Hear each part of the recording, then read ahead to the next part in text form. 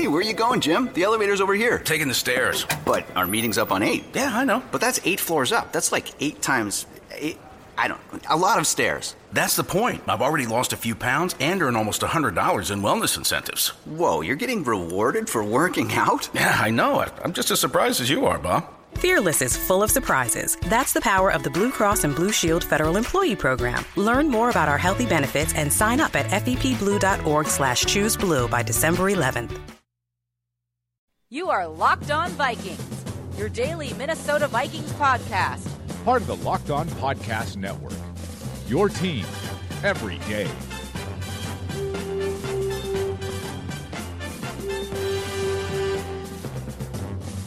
It's Locked On Vikings on a Thursday on the Locked On Podcast Network. My name's Sam Ekstrom. Scouting Combine underway in Indy. Rick Spielman there. Mike Zimmer there. Just heard him talking to the Vikings radio flagship. Said that he has eye surgery coming up again in April, as we mentioned, and then a cataract surgery 2 months after that. And maybe by training camp, he'll be able to see again. He said it's been frustrating to not be able to hunt because he can't see out of the gun. Mike Zimmer, a big outdoorsman, likes to spend his off seasons doing outdoorsy things. Hasn't quite been the same with only one functional eye. Rick Spielman has spoken at the Combine multiple times. Nothing very new from Rick Spielman. Said he had a dialogue with Adrian Peterson. Said it was positive. Not much new there. Probably the biggest news to report today is that Sharrif Floyd is in all likelihood going to be back based on an injury guarantee. Reportedly, Sharrif Floyd is still rehabbing from a lingering knee injury that is apparently going to take him past the March 9th deadline, at which point the Vikings owe him $6.8 million. There was some talk that if Floyd was healthy, the Vikings would part ways based on his injury history. But the fifth-year option becomes guaranteed due to injury, and Floyd is evidently still trying to get through that knee injury that kept him to only one game played in 2016. Mike Zimmer's been very vocal about Sharrif Floyd. He has not been happy with his inability to stay on the field.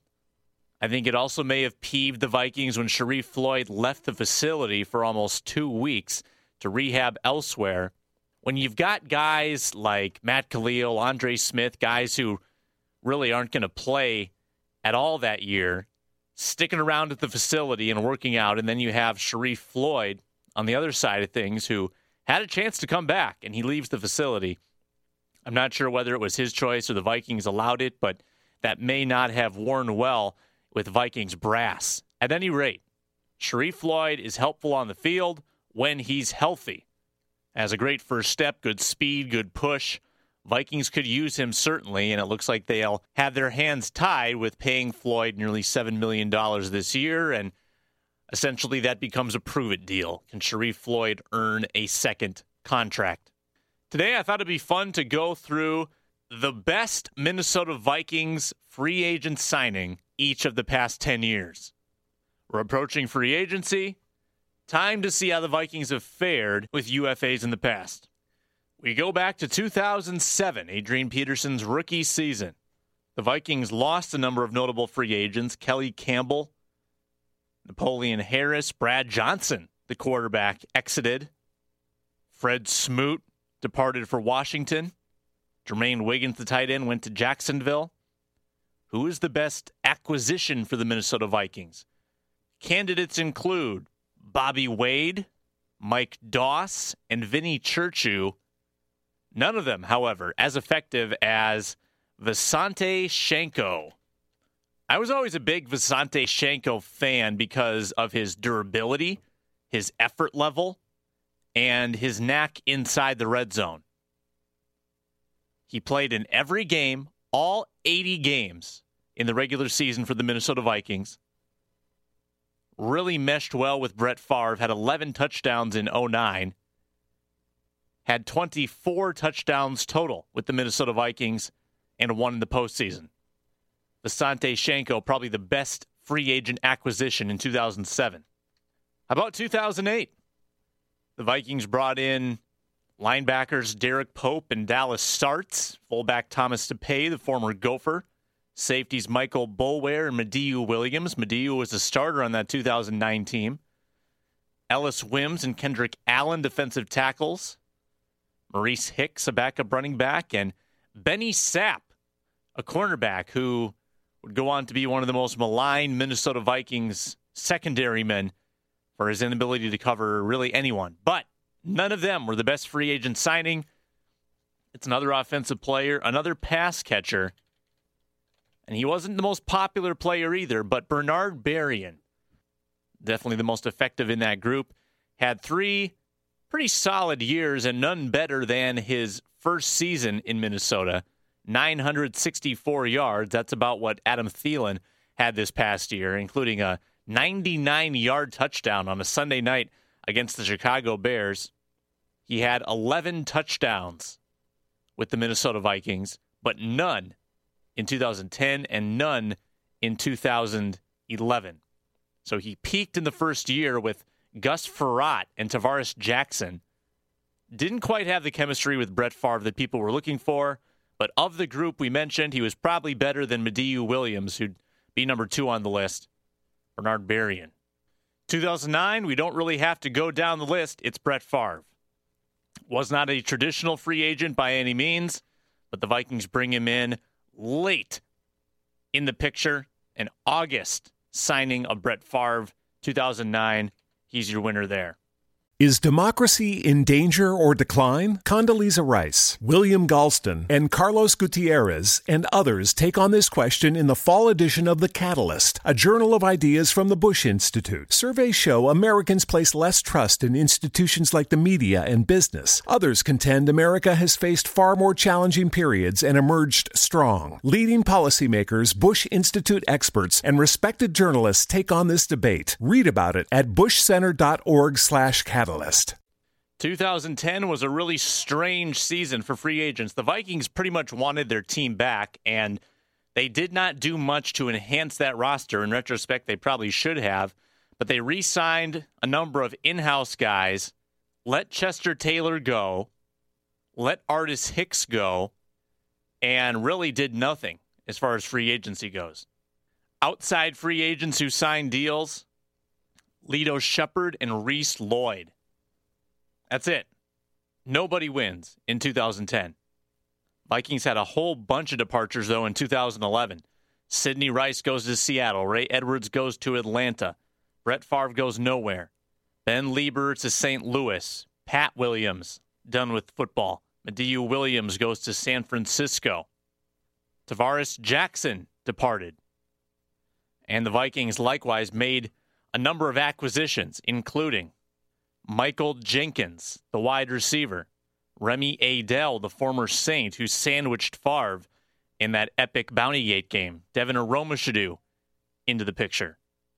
The guy who wins the award for this season, if only for being a part of the 2012 offensive line that blocked for Adrian Peterson, Charlie Johnson. Johnson had a great track record coming in. He blocked for Peyton Manning for many years. Was on the decline when he came to Minnesota, had a couple decent seasons, but then when Mike Zimmer got here, he was not very effective. Vikings cut bait after 2014, but he was really their best free agent signing in 2011. A lot of offensive players on this list. A year later, 2012, the Vikings bring in Marvin Mitchell, who started for a bit at linebacker. Jerome Felton, the fullback.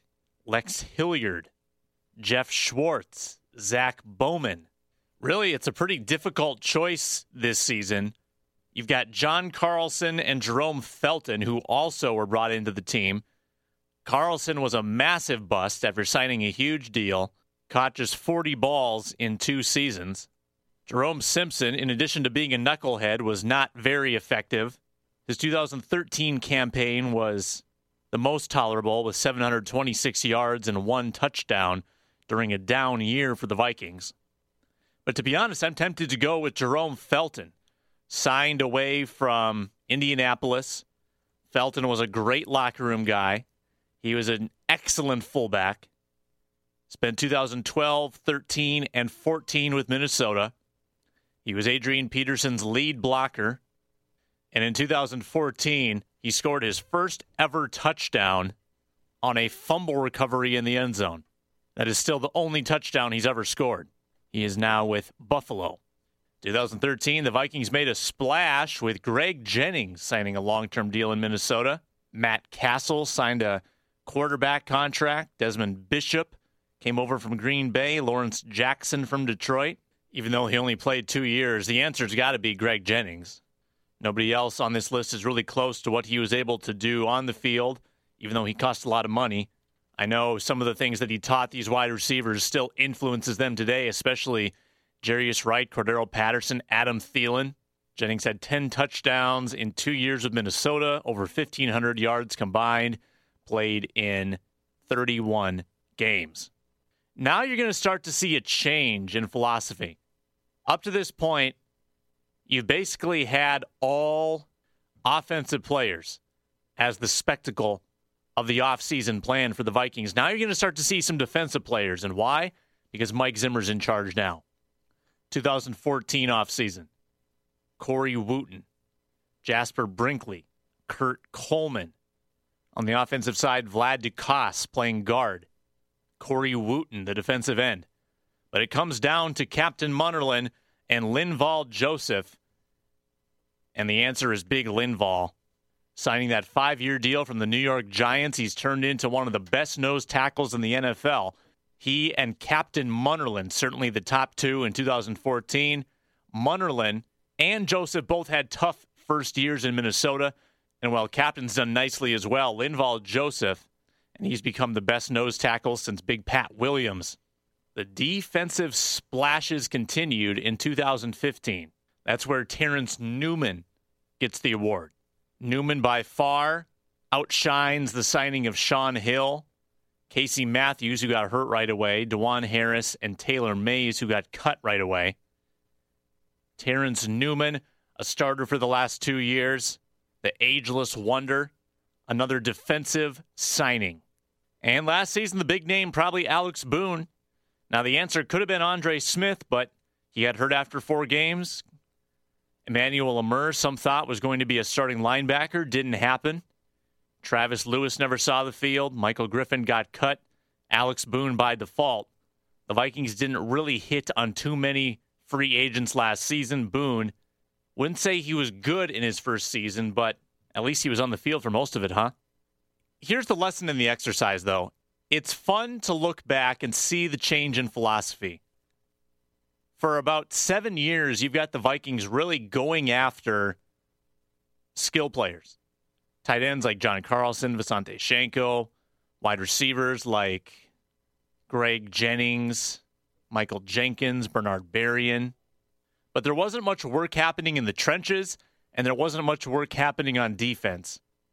And even though that seems like the obvious thing to do, the Vikings weren't really abiding by that mantra until Mike Zimmer came to Minnesota. And I think Zimmer's presence has certainly rubbed off well on Rick Spielman, who looks a lot better for having made some of these moves. Last segment today, we're going to double dip and play you an excerpt from yesterday's episode of the Draft Wrap with yours truly and Luke Inman, breaking down the running backs in this year's class.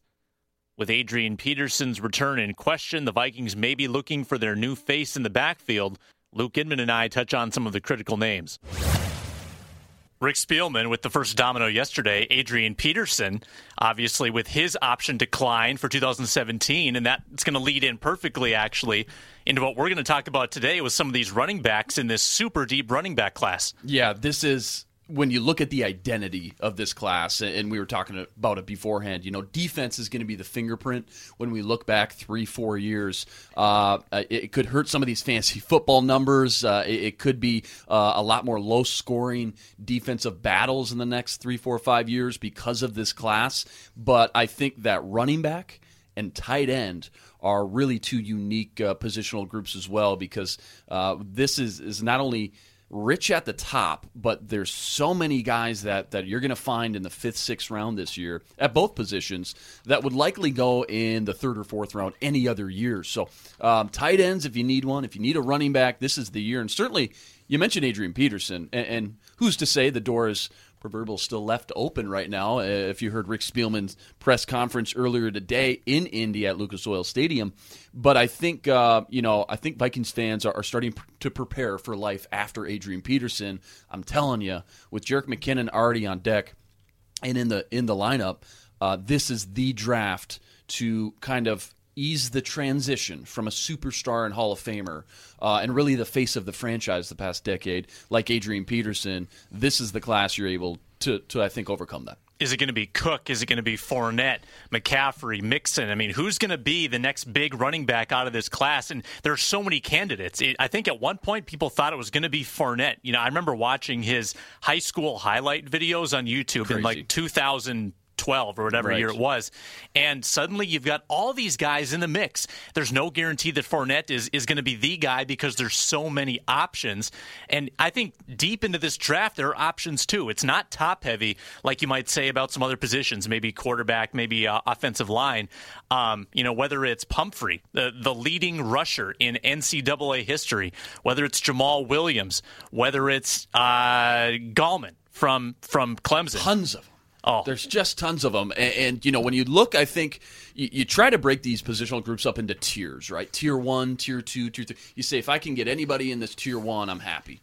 I think the Tier 1 is pretty solidified right now when you look at the running backs, Leonard Fournette, Dalvin Cook, Christian McCaffrey.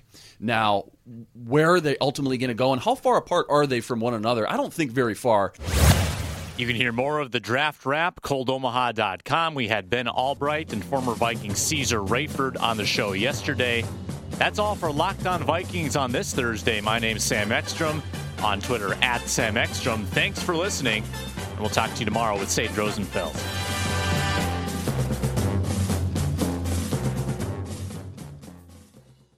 Is democracy in danger or decline? Condoleezza Rice, William Galston, and Carlos Gutierrez and others take on this question in the fall edition of The Catalyst, a journal of ideas from the Bush Institute. Surveys show Americans place less trust in institutions like the media and business. Others contend America has faced far more challenging periods and emerged strong. Leading policymakers, Bush Institute experts, and respected journalists take on this debate. Read about it at bushcenter.org/catalyst.